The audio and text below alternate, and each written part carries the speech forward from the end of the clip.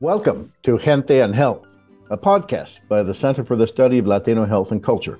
I'm the Center's director, David Hayes Bautista, otherwise known as the Old Chicano Professor. This podcast is an extension of the research we have been a part of for many years. Join us as we discuss the state of Latinos and as we unearth the voices of Gente and Health.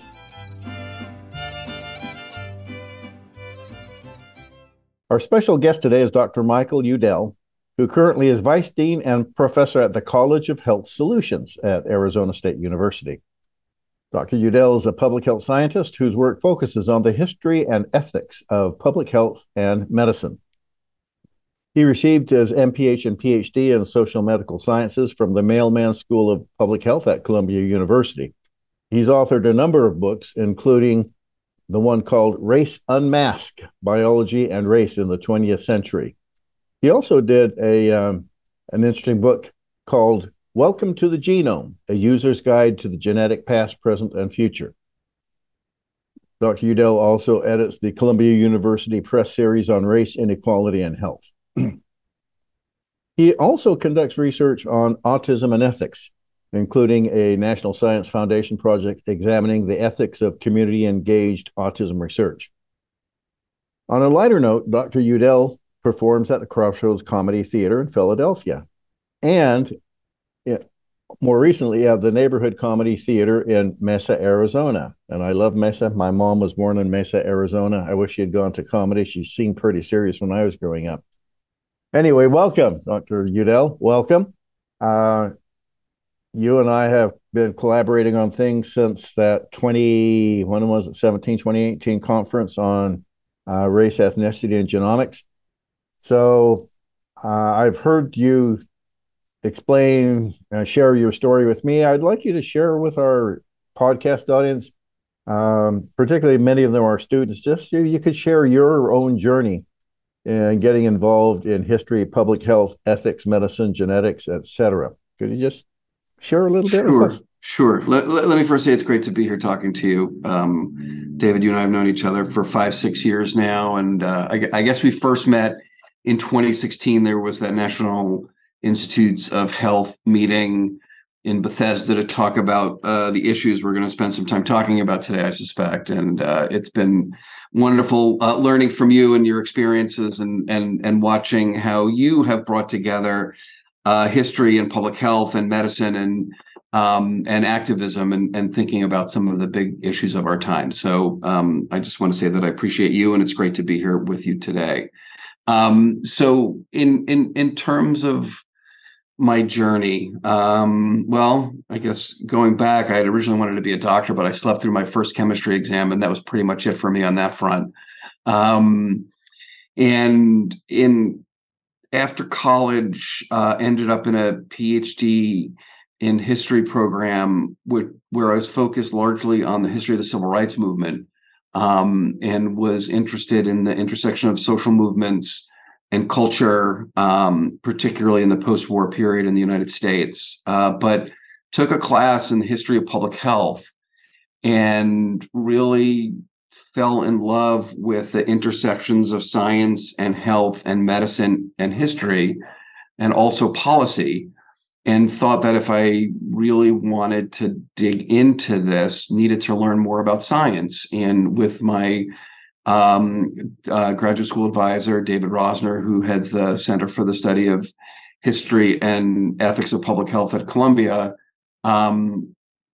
started to think about digging in more deeply to the science side of what I was doing, would then add a master's in public health to what I was working on in graduate school, and worked at the American Museum of Natural History with a geneticist there named Rob DeSalle, who I wrote one of the books that you'd mentioned earlier with, and just sort of broadened my world to include both the historical topics that I was really interested in, but also the science behind those topics. And the topic that I dug into pretty quickly was the history of eugenics and genomics and how those histories intersected with race and racism in American science and public health. And spent my graduate school years and after working on that history, which eventually became the book Race Unmasked, and have since thought a lot about the policy implications of this history, which I think we'll dive into a little bit more today. But I guess, sort of the arc of that first part of my journey, how I became an academic, was about thinking how I would think bigger about the questions that I was asking and what knowledge I needed to do that, which took me to a couple of different places that I just described. And then pivoting to think about how all of this historical information could help us better understand some of the current political and public health quagmires that we find ourselves stuck in, particularly around health disparities and how we measure and describe human populations. We actually assigned your book to our working group before we had our 13 conference that I'll describe in a bit more, back in 2019, I believe it was, because I found it a very, very incisive look into how in science we went from eugenics, which was often called the scientific racism, and trying to prove that the different races exist and they have different capacities, kind of elides into genomics. And right now, people tend to think of genomics. Well, genomics, that's subjective, isn't it? And could you just share with our listeners just your line of thought in your book, Race Unmasked? Sure. Well, again, I remember that conference, and I was really flattered that you had thought of my book in that context, and had a lot of the participants read the book. It's a book that started much more narrowly than I guess it ended up being when it was all done. And originally, I was really focused on the eugenic period in the pre-World War II era, and thinking about how eugenics created a foundation for ideas about race and race difference, and how it provided a modern language, a 20th century language, for describing human populations and rooting those differences in biological factors. So we go from a period in the 19th century where, of course, racism exists, but what eugenics does is it gives it a modern scientific language to describe how society and many people felt about race and race difference. But what happened as I dug deeper into the book is I saw that there were lines from that pre-World War II period into the post-war period and into the genomic revolution in terms of how eugenics, again, this idea that you could build a better species by breeding like with like. And there were two ways to do that. One was to encourage breeding between groups, within groups, and discourage breeding between groups. The other was to literally eliminate groups, which the Holocaust is one example of the extremes of eugenic thinking. The Nazis were certainly the worst example of that kind of an extension of that kind of thinking. But what happens over time as eugenics sort of gets so deeply rooted in how we think about difference is that sort of the most obvious and racist ideas about eugenics are, I don't know, I don't want to say they're eliminated from modern science, but they certainly take a back seat. But what remains is that eugenic idea that race is a biological thing, that there's this entity called race that is associated with different populations, and that our genetics underlies those differences. And in modern genomics, while those ideas are generally explicitly rejected, we still use that terminology. And that terminology has such present and historical meaning that we end up getting stuck in this place where, on the one hand, we acknowledge in modern natural and social science practice that race is a social construction, that it's just a measure of culture and a variety of determinants of health. But at the same time, it's still that same language that's been used to describe human difference for more than a century and has done a lot of damage by continuing to use that terminology. And that's sort of where my book ends. Is we're stuck here. We're stuck in what I describe as the paradox of saying, on the one hand, race is just a social construction, but on the other hand, it's the best marker we have of human difference, so we're going to keep using it. I remember at that conference, that NIH conference you and I attended, I guess it was 2016, that long ago. Wow, time flies. There were some people from the private sector, I believe 23andMe and some of these other commercial outfits. And I remember, and I believe someone, I can't remember if it was you, commented on the fact that from about 2010 on, when these commercial companies were just beginning to advertise their wares to the general public, because obviously they needed to have people want to get their genetics testing. They used to say, send us your sample, it will tell you what your racial origins are. And by 2016, they were starting to move away from saying your racial origins to talk more about, well, the geography. Yeah. Could you just elaborate on sort of that transition, particularly with the commercial companies?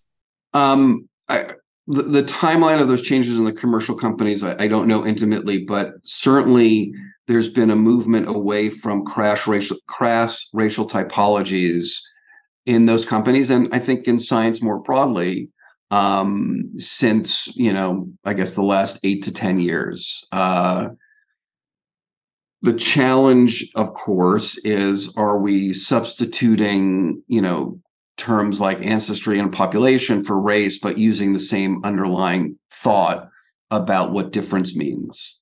When you go to 23andMe, and I intentionally took both the 23andMe and the Ancestry.com testing to look at how they described my results. So when I originally tested with Ancestry.com, it showed me, primarily being Ashkenazi Jewish, and then a very small fraction being Irish, which, I was not aware of that ancestry. I have Irish relatives by marriage, but not as far as recent bloodline, as far as I knew. Whereas 23andMe showed me something different. They also identified me as Ashkenazi Jewish, but suggested that I was of West Africa. A small percentage of me was from West Africa, dating back a few centuries. How do you align those two very different results, and results that in the years since I took the test have changed? The Irish result from 23andMe has now disappeared, and I'm almost all Ashkenazi Jewish according to them in my recent ancestry. 23andMe, I've moved around different parts of Africa in my ancestry. So again, not sure what to make of what those claims mean. But what I've seen them focus more closely on is ethnic group rather than race as a category.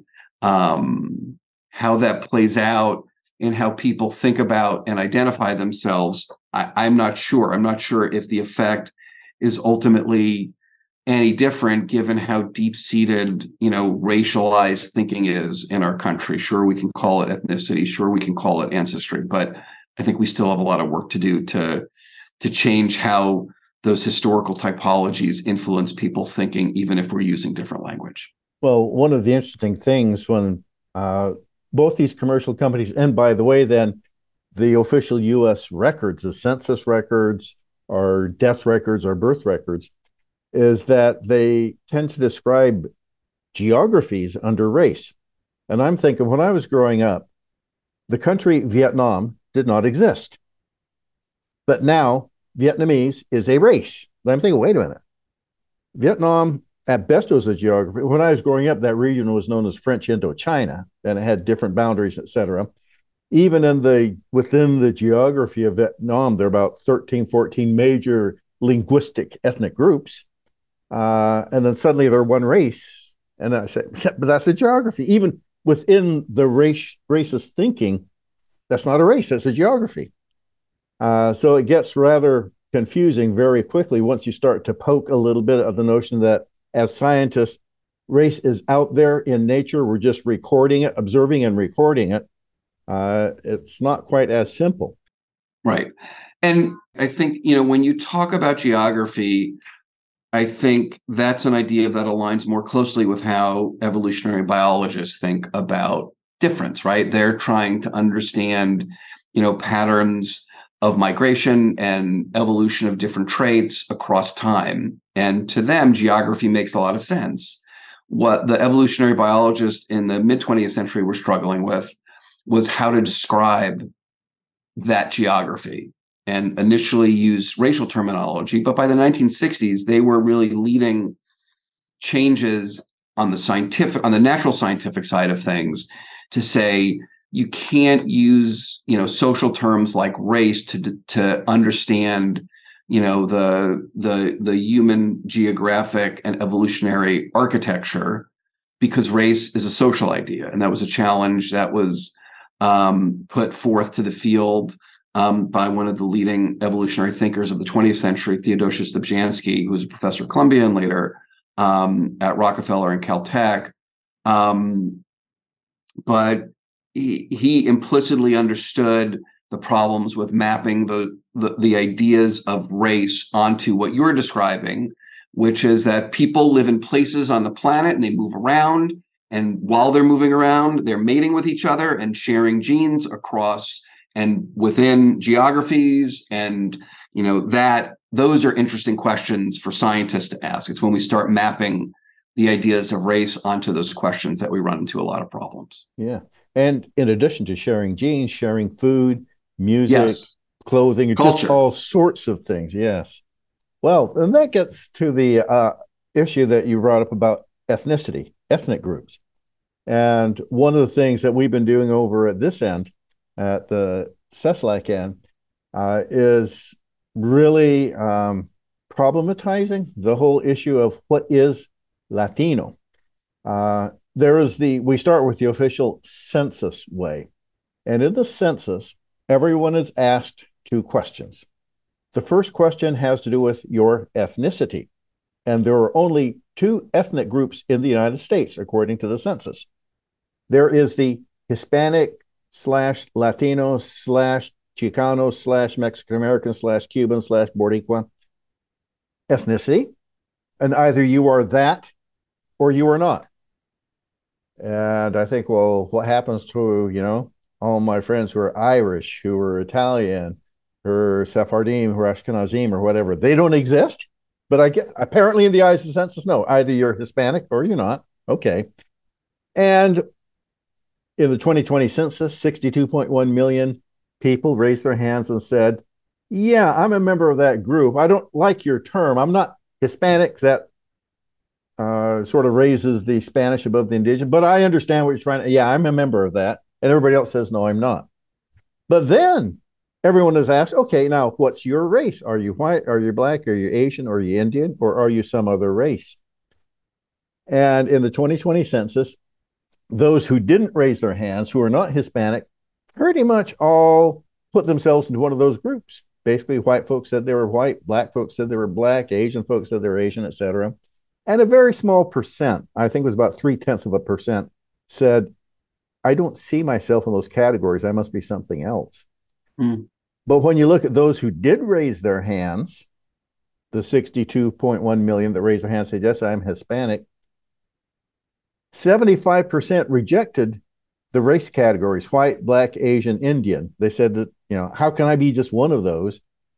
I must be something else. And 75% said, I'm some other race. I'm not one of those, which of course drives the Census Bureau nuts. Right. So we have an interesting situation where even within our own data sets, people are arguing about how well they apply. So it brings us back to this question of then, okay, so what is a quote unquote Hispanic or whatever term we want to use? But interestingly, those who raise their hand and often said, yeah, I'm Hispanic, but I don't speak Spanish, but I'm Hispanic. I'm Hispanic, but my last name is Smith. It's not Garcia. Or I'm Hispanic, but I really don't like jalapenos. However, they got there, you look at the data and they will have 30% lower age adjusted rate for heart cancer and stroke. They'll have a 3 year life expectation. And I'm thinking, boy, this is really kind of loosey goosey, but you don't get random outcome. Race, ethnicity, health outcomes. Michael, help me. How do we make sense out of all of this for Latinos? Uh, I mean, I don't think we can cover this in the next 30 minutes that we have, but I mean, the Latino category, the Hispanic category, um, is, I think, it tells us a lot of interesting things about how we measure difference in this country. One is that it shows us how clearly there are political choices that are made when we define these categories. That's what the Census Bureau is doing. It's about creating spaces for different populations in this country and how we define them and how they fit in with the in-group or the more marginalized groups in this country. And historically, if you look at the evolution of these census categories, there is, for some groups, a quote unquote whitening that goes on, right? You become part of the majority group. And over time, there have been groups that have been swallowed into that white category. And I don't know what your thoughts on this are in terms of having Hispanic Latino as an ethnicity rather than a race, but is that sort of like a parking lot for the place in which those groups or certain members of those groups would be absorbed into the majority group in this country, depending on the color of their skin, though, right? So, because there are complications and incredible diversity within that umbrella group, Hispanic Latino.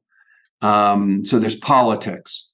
Secondly, there's incredible diversity within that group. And what does that mean in terms of how we as social scientists or how our colleagues as geneticists or clinicians, when thinking about some of the challenges that we see in the data when we look at both the heterogeneity of that Hispanic Latino character, but also differential health outcomes as a group, comparing Hispanics to, let's say, whites or to blacks, but also within that Hispanic Latino group as well. And I think it's very complicated. I don't think we are doing a service to those populations when we measure them as a monolith, given what certainly to be differential outcomes within those groups and the way in which culture and politics certainly has a big influence on those outcomes, and then certainly some impact of the when you look at more fine-grained ancestry, what risks certain populations may or may not bring to the table. And certainly in an umbrella category like Hispanic or Latino, you can't measure those finer grain risks. And the same goes for the Asian category, right? I think that the Asian category is such a broad category, from Asians on the India, Pakistani side of that geography to Asians on, the Japan, Korean peninsula side of that geography. And then, of course, going south, there's a tremendous amount of cultural and genetic heterogeneity in those groups as well. So, and then layer on immigration patterns and time in the country and what generation you are within those groups. When thinking about health and health outcomes, it becomes much more complicated than those groups as a monolith. Mm-hmm.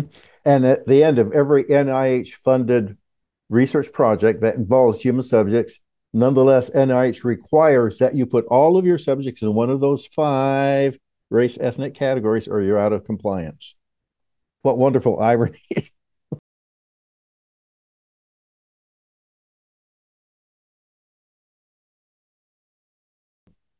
I just want to chat a little bit about the change uh, because there was this issue of were Hispanics white? And interestingly, ever since that Hispanic question was put in the 1980 census, in the 1980, 90, 2000, 2010 census, about half of people who said they were Hispanic, when they were asked what was your race, would say white. And we've done research on this. And when Hispanics say they're white, they don't mean it the way that the Proud Boys do. They often mean, well, uh, I'm an American, so I'm a U.S. citizen. I must be white or I'm middle class. Um, and increasingly, we've come to understand a lot of people were told when they were younger, like in school, you put down your white on like their school forms. And then they've had a lot of internal arguments, but I'm not white. Look at my skin. It's pretty brown. How can I say I'm white? But the change between 2010 and 2020 was huge. In the 2010 census, about 52% of Latinos said they were white, often with these reservations, but they did it. That plummeted to 20% said they were white in the 2020 census. So it's like this huge almost diswhitening or something, or othering or whatever. Just what had been a very stable pattern for 40 years suddenly changed. I don't know why, but it suddenly and radically changed. Anyway, so What relationship do you think it has to the current political climate? I'm sure that has something to do with it. Also, you have now, I teach one pre-medical course, got 150 students in it, primarily Latino. So this is a big topic. And interestingly, the vast majority of them had said that when they were in high school or younger, they were told what race to put down. Now, increasingly, they're beginning to question, well, why should I put that down when my family doesn't look like that? Leaving Mm-hmm. then open the issue of, so is race even useful to ask Latinos? Most Latinos, at least in this class of 150 students, they know, I'm not just one thing. I'm indigenous, I'm European, I'm African, I'm Asian, I'm kind of all together. A group that I call, well, when people ask me what race am I say I'm Indo, Afro, Oriento, Ibero American, which is kind of all of the above. But Right. that kind of, as you look at the Thousand Genomes Project moving around Latin America, that's kind of what we're finding, just about. Yeah. So if genomics wants to still try to force Latinos into one or another of these categories, we're seeing by their behavior on the census kind of rejection of the categories. But then the question is, so what makes us Latino? That particularly that gives these health outcomes. That's the real question. So we've been looking at narrative more than anything else, trying to understand narrative. When people say, yes, I am Hispanic, what do they mean by that? Yeah. Okay. So with that, let me take us back briefly. We only have about another 5 minutes left to this conference we've been referring to. Well, there are two conferences. The first one is the NIH Conference on Race, Ethnicity, and Genomics, and the old Precision Medicine Initiative. Wow, remember that? And then there was a follow-on conference we did here in Los Angeles. We got an R13 conference grant from NIH to follow through on one of the issues that we brought up is that increasingly in the United States, people are overtly racially ambiguous. That is, whereas we used to say, well, so and so, like President Obama was biracial, now people are sort of embracing the ambiguity. In California, in 2015, over half the babies born had mothers and fathers of different single race groups. Mm-hmm. So they're ambiguous. Are they white? Are they black? Are they Latino? Are they Asian? And what do we do? But when it's over 50%, you can't ignore this. So we had a conference just to explore a little bit more about racial ambiguity, again, using Latinos as a case in point. And this was done by the Center for Hispanic Health at Adventist White Memorial Hospital in Los Angeles. And while things got interrupted by COVID, I like to continue to ask people about, well, what happens when you fall in between the races? How does this work out? So that's driven a lot of the research we've been doing. And the 2020 census kind of, in many ways, made that conference even more important when 75% of Latinos looking at those stark racial choices: white, black, Asian, Indian, chose other. Right. But That's amazing. mm-hmm. Yeah, any thoughts, comments, reactions to that, Mike? Well, I mean, just to say right off the bat, like your work in this area has been so important to shifting thinking in the space. So, I just congratulate you on being such a thought leader here and helping not only academics but policymakers think about what this idea of ambiguity is going to mean going forward in our country. And when we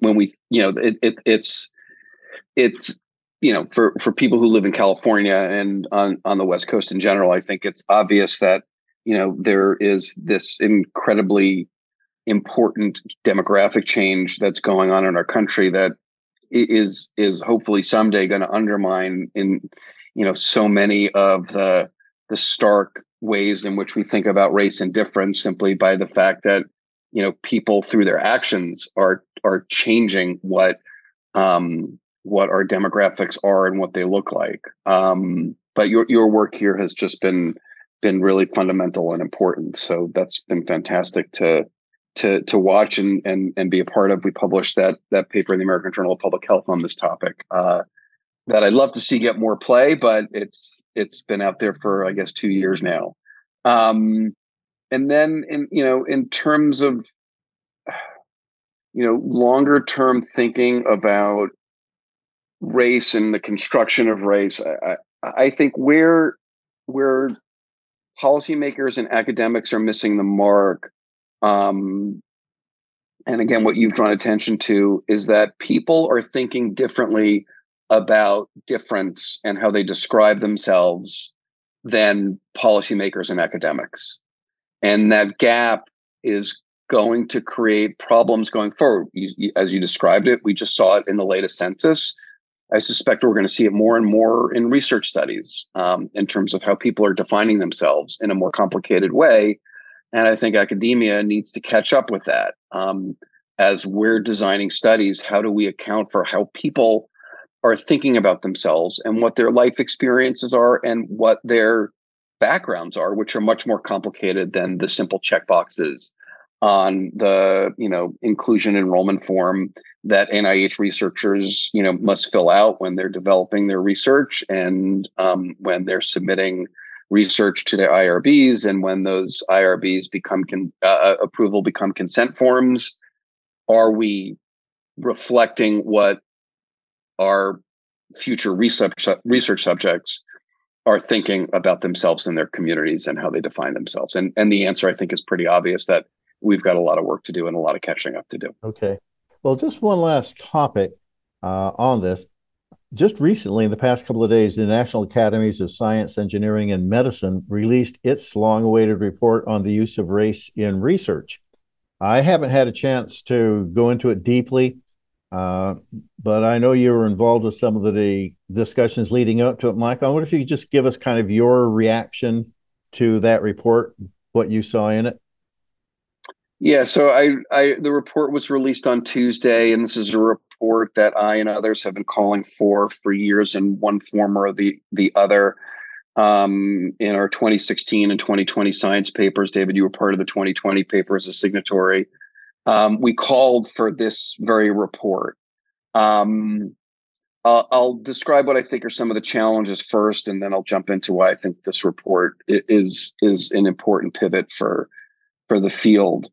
The first challenge, I think, is that the committee was very narrowly charged. It was really charged to think about race and population identifiers very narrowly in genetics and genomics research. And of course, you have to start somewhere. But I think that you can't think about race in a vacuum in this context, particularly when genetics and genomics researchers need social scientists to help them think about what it means to measure, define populations, but also to understand what are the measures, variables we're looking at in studying different genes and environmental impacts and other social and health determinants.